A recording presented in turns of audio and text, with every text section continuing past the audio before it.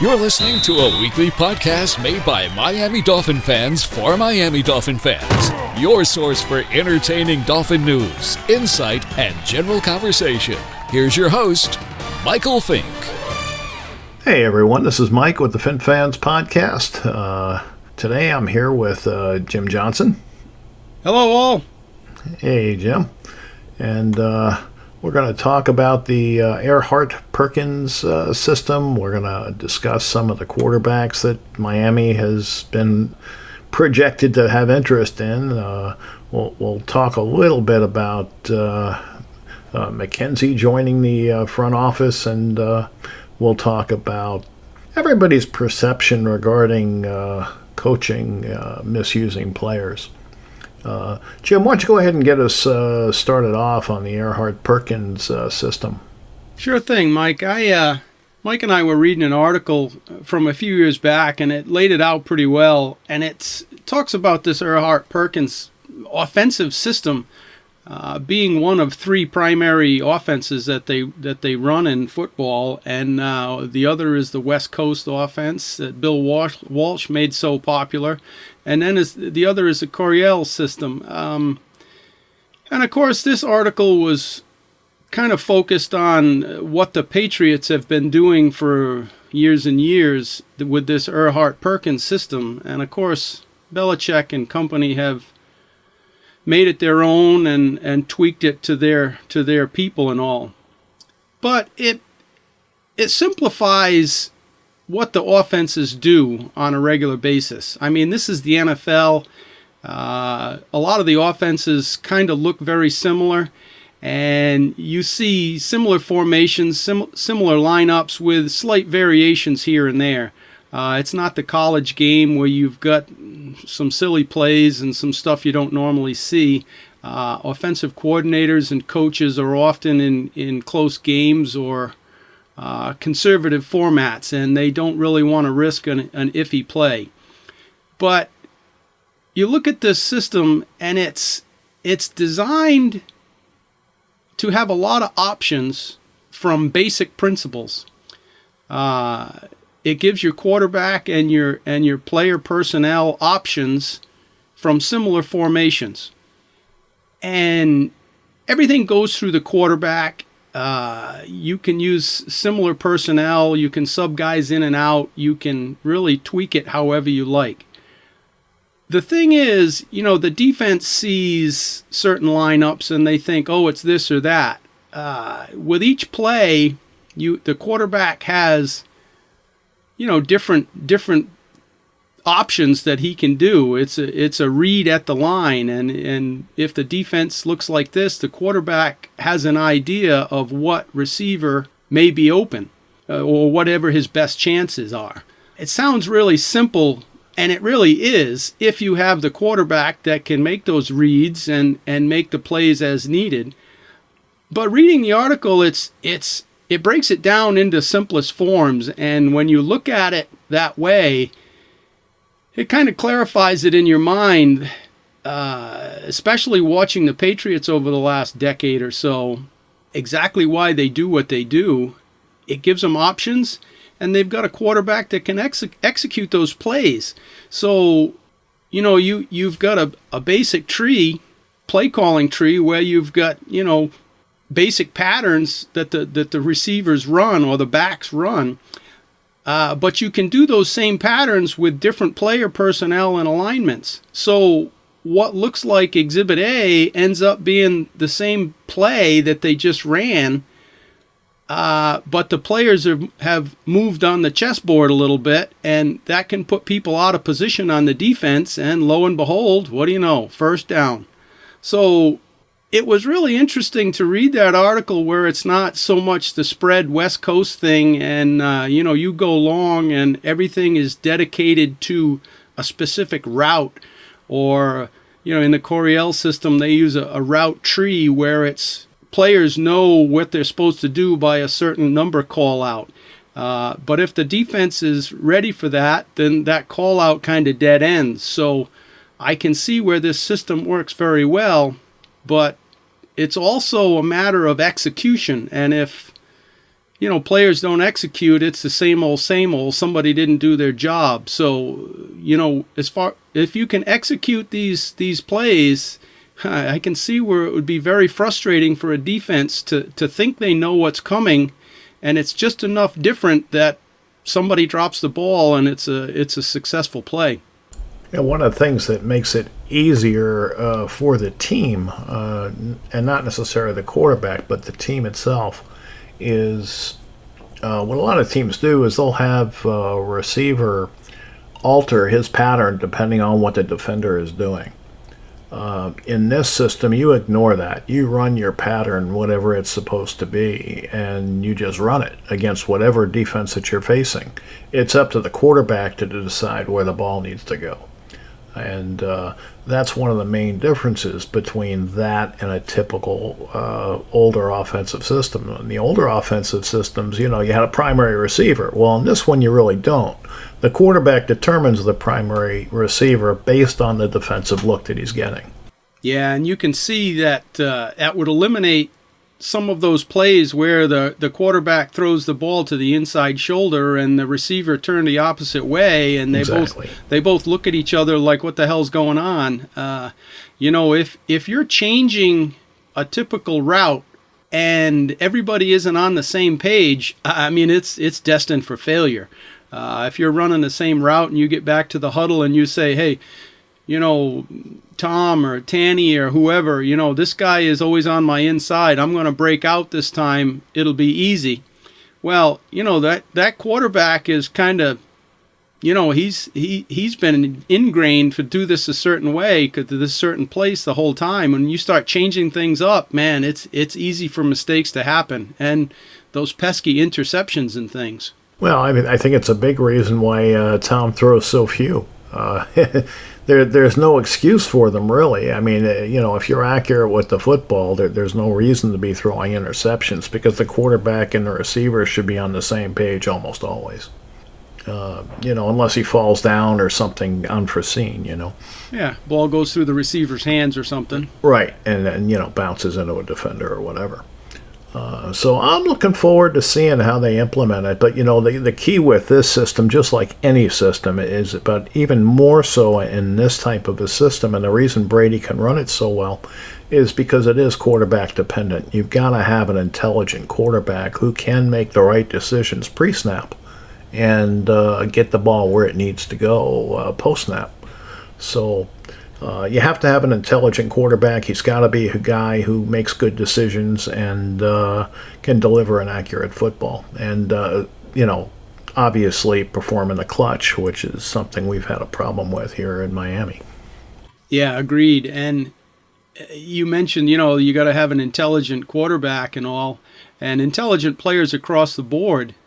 We've been knocking Tannehill for a few years now, because he fails to read defenses and such. And Tannehill is a very intelligent guy. He's a very educated, smart man.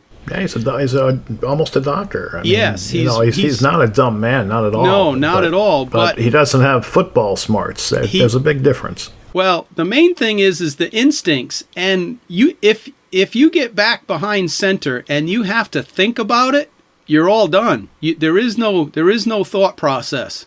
You've got to see what you see and make a decision. You can't analyze data. You can't, maybe the linebacker's going to do this and maybe this or that. And I think that's what he does back there, is he's trying to go through too many options, and next thing you know, he's on his back. So, there's a certain amount of read and recognition and reaction that has to take place in just about 1 second flat. Most plays are 2.5 to 3.5 seconds long, so you can't be thinking back there. You got to be quick, you got to be decisive, and you got to be accurate. Simple as that. So you heard they signed a couple of people this week. They signed Tank Carradine and Jamal Wiltz. I did hear that, yes. Carradine is a defensive end, right? Better known to be a run stuffer than a pass rusher. And Jamil Wiltz was on the Patriots practice squad for I guess a little over a year, and believe he runs a 4.440. He looks like somebody with a little bit of potential. I'm not sure how much they'll get out of Carradine or what their plans are for him. But we know they're going to make a lot of changes on the defensive end position, so they must have some idea. Yeah, I think they're going to bring in a lot of bodies here in the off season, and they've got to implement probably a brand new system both sides of the ball. I mean, if you look at our team, if you take the sentimental aspect out of it, we don't have a lot to work with. We really don't. And now is the time to implement a new system, because you don't have a huge amount of deep talent in a certain 3-4 defensive alignment or a certain West Coast offense. So now is the time to make those wholesale changes. So, we're going to continue to poach players off the Patriot practice staff, most likely. We've got a lot of Patriot coaches now.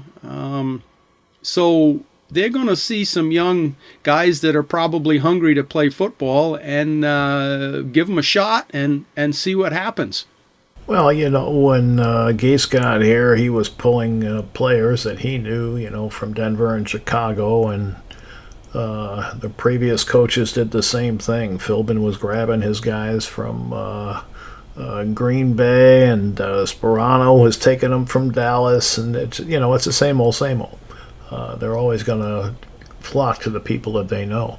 Yeah, familiarity builds trust. I get all of that, but yeah. The upside is at least the Patriots is a winning franchise at this point. Well, kind of gives me a little more hope for potential improvement.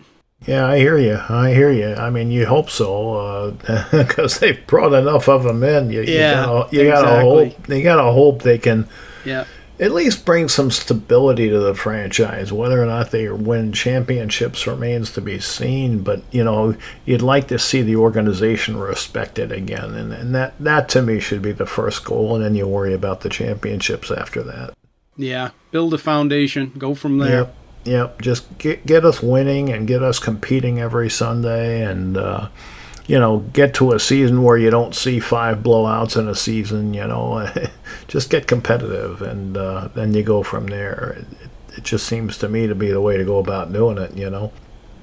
And I agree with what you said about this is the time. I mean, there really are not a lot of blue chip players on this roster, so there's not a lot worth saving. That they need to do what they need to do. Speaking of which, there was a lot of talk about them drafting Murray or bringing in Brissett, the quarterback, or maybe making a trade for Rosen, or pulling in Kaepernick, and people are taking the cart ahead of the horse, I think, a little bit. I still think it's to their benefit to build the lines first and then worry about getting your quarterback in the following draft. Now, that's not to say I'm against them drafting a quarterback for development or as a backup or just to get through the season, but I think that your franchise quarterback needs to be taken the following year and not this year. I don't think you're ready for him, and you don't want to put a young kid behind an offensive line that's going to not be very good. And if you're going to have rookies starting on it, it's not going to be very good. It normally takes them a little time to get up to speed. You all know they're not up to speed now, so either way, they're not going to be up to speed. So unless they decide to go out and sign a bunch of expensive free agents, which I don't think anybody thinks they're going to do. If all that is true, then there's no reason to go and draft a quarterback this year, in my opinion. Not to be your franchise quarterback, anyway. Jim? Yeah. Are you with me? I am with you on that. I've been kind of swallowing the fact that we're not going to be a very good team next year. It's not a nice pill to swallow, but we've been mediocre for so long now. Man, we need a new plan, a new direction. And if this coaching staff can do that, I'm willing to be actually bad for a year or so.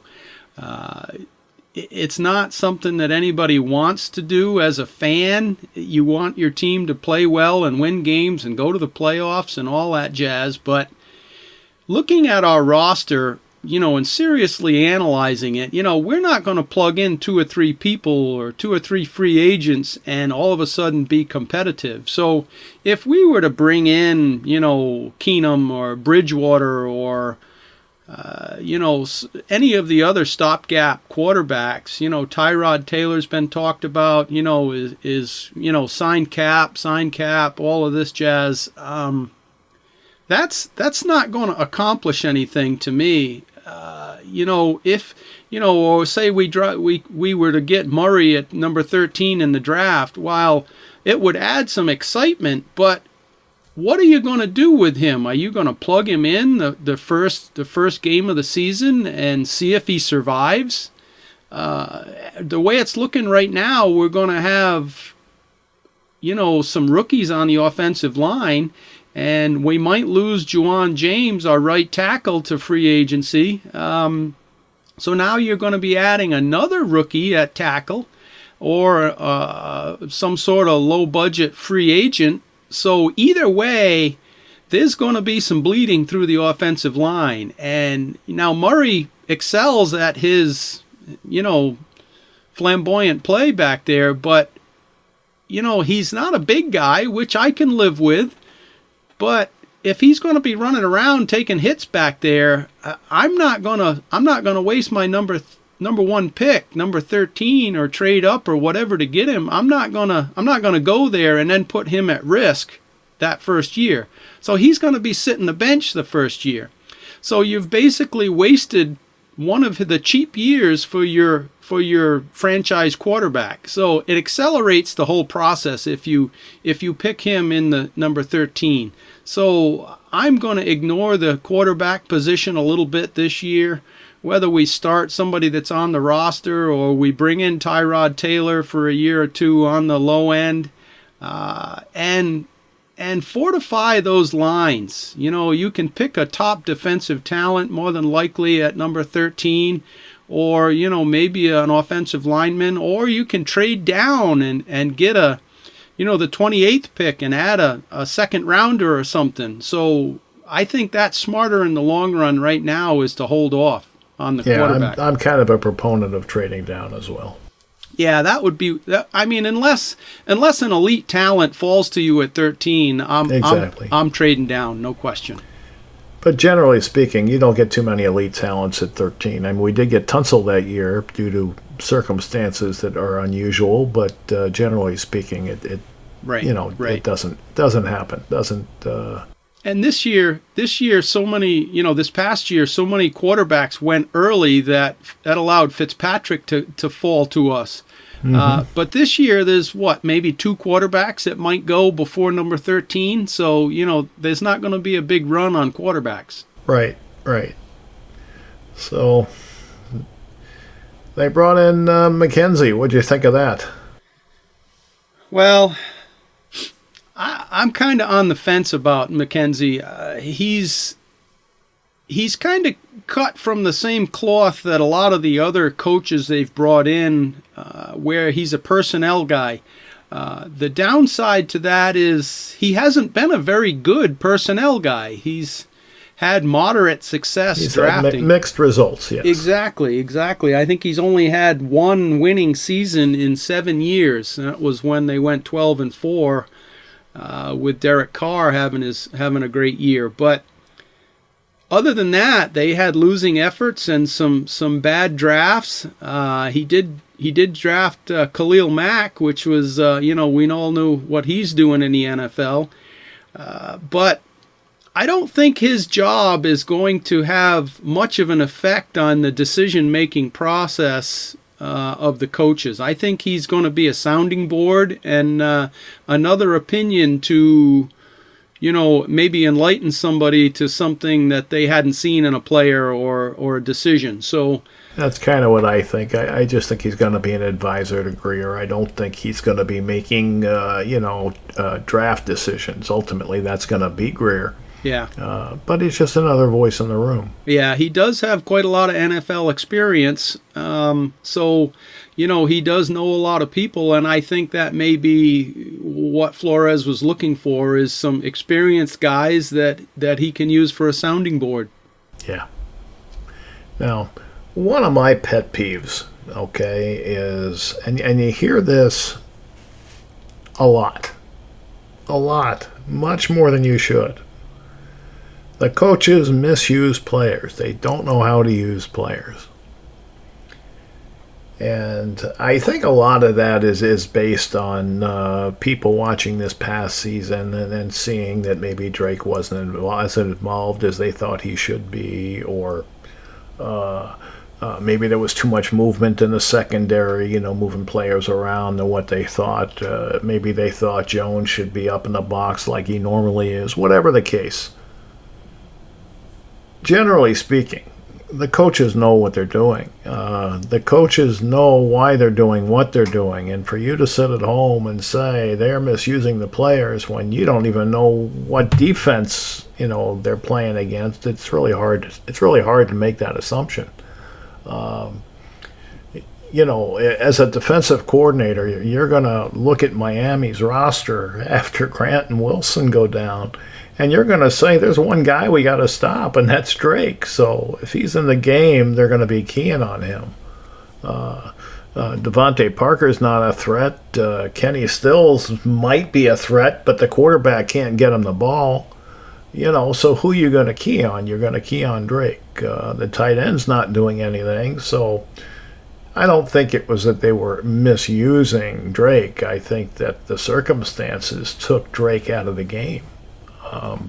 And even so, he was the second most targeted receiver on the team. So you have to take that into consideration as well. They just did not run a lot of plays because they did not do well on third down. So anyway, I sit back and I listen to this, and so many people say it. So many people, say they don't know how to use the players. They don't know how to use the players.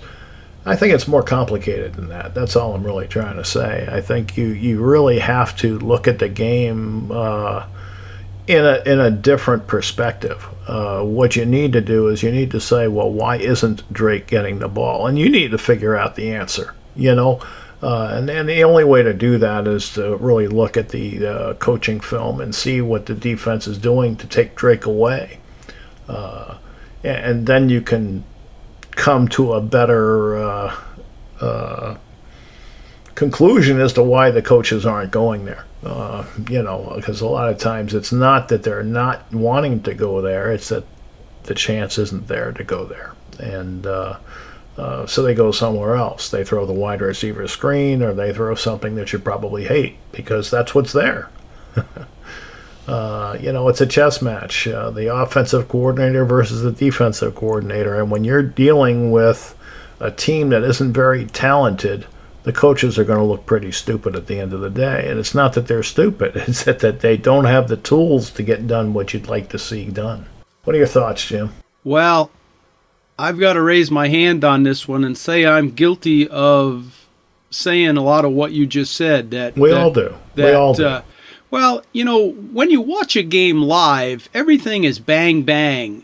And you see players used, in a way that you go, what in the wide world of sports is that guy doing? Why do they have him doing that in that assignment?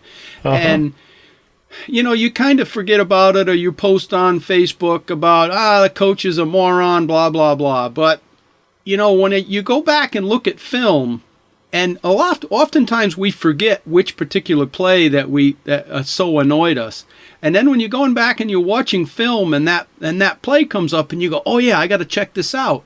And you see that, the tight end or the other wide receiver missed his block for that pass to Drake or that running play to that side. Well, if somebody misses their block, the defense looks really good.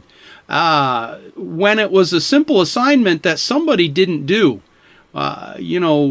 Right. Well, if it was executed, it probably would have been a 12-yard gain. Exactly. Instead, it's a 3-yard loss. Exactly. And, you mentioned Drake getting a lot of targets. Well, he did, but, most of them were behind the line of scrimmage. Yep. Because he was the check down guy, because Stills couldn't get open, or Parker was on the field and he wasn't effective. And, we brought in Mike Gesicki, and that was a big bone of contention for people, because everybody said, what are you doing having him block? He can't block, blah, blah, blah. Well, one of our weaknesses was the offensive line. So you can't have it both ways. If you're going to send everybody out for the pass, somebody's got to block. Somebody's got to block. And, Wilson and Grant, when they went down, you mentioned that earlier, now you've only got one home run guy left on the team, and that was Drake, like you said, and you just take him away and give Gore his few carries and some success, but he's not scoring 5 touchdowns a game, so you can usually control it. Right, the defense is going to let Gore get us 4 yards a carry, because they figure by the time you get down the field, you're going to screw something up. Somebody's going to hold somebody, and it's going to be 3rd and 15, and we're going to get the ball back. Right. And, we look at our defense, and we've all been complaining about Kiko Alonso and his coverage skills. He's, like it or not, he was one of our better linebackers, and if you take him off the field, who are you going to plug in? It's not that simple a solution, or else they would have done it more. And, well, that's it. They didn't have the depth to do it, but I wouldn't say he was one of our better linebackers. I don't know if I'd make better that claim. linebackers in the run game. How's that? Okay. But right. I can go with that. It was just painful to watch him in coverage, and some plays obviously don't go as planned, and guys will be put in less than perfect conditions, but it's not a perfect game, and if something goes haywire, guys have to step up and do what they need to do, and it's not all peaches and cream all the time. Yeah, look, we need talent. I mean, it doesn't matter if you're talking offense or you're talking defense. I mean, they were 30th in offense and 31st in defense. You're not going to win a whole lot of games that way. They were lucky to win what they did. Yeah, we were outscored by like a whole mess of points. Usually teams that are 500 are usually close to 50-50 on the scoring to points allowed, and we allowed some ridiculous number, like 80 more points than we scored, yet we still won quite a few games. Yeah, well, that's the way it goes, especially when you have a lot of blowouts against you. We didn't blow anybody out, but we had a lot of blowouts against us. Right. So that kind of hurts that point differential. But it's not a good team, and they do need to do what they're doing. They do need to start over. I think it's great that they're doing what they're doing. I know a lot of people, don't want to understand the concept. They don't want to envision their team losing on purpose, when that's not really what they're doing, but that's how they see it. I get it, and it's what they should be doing. They don't have a quarterback, they don't have an offensive line, they don't have a defensive line. You're not going to win without those things. And then you've got all the other needs aside from that. So it's a time. They've never been this bad. This team has never been this bad. Never. That I've watched it, and I've watched it since 1971. We've never had a team as bad as this one. We had a team that went 1-15, but even they were not as bad as this team, in my opinion. Yeah, when you're statistically at the bottom of the league in just about every category, you look at those statistics and then our win and loss record, and it's really crazy that we won as many games as we did. Yep. All right, so have you got anything else tonight? It's pretty quiet out there in Dolphin Land. It is. Calm before the storm. Yeah, we haven't, the league year starts here in a week or so, and then player contracts. Well, actually, no, there's a little while before it starts. Well, it's March 12th or something? March 13th, yeah. But that's when things can actual news will start to flow about, Quinn and Cameron Wake and players that we're worried about getting cut or staying. That kind of news will be coming here in a couple of weeks. But It's still going to be a process. But yeah, it's been very quiet. I think everybody's kind of waiting to see how things are going to level out here, and they're still digesting all of these new coaches, trying to figure out what the new plan's going to be. Well, I think what they're doing right now is they're just going over tape and trying to see what they have and what they think they can use, and they'll make their recommendations to the personnel side, and they'll do what they need to do. I mean, if they feel like they can use Branch, then maybe they'll keep Branch around. But these guys with the higher cap numbers have to be concerned they're going to be elsewhere. Yeah, it's a bit painful to think about Juwan James and Xavier Howard. They'll both be $10 million and $15 million or something, and I find it a pretty big stretch for the current team and the new coaches to want to extend those bigger contracts to those two players. Tough decisions. Yes, that's not easy decisions to make, for sure. I mean, I can see them doing it for Tunsil because normally your right tackles can play a decade, if not longer. So I can see that with him. How long do cornerbacks play? True.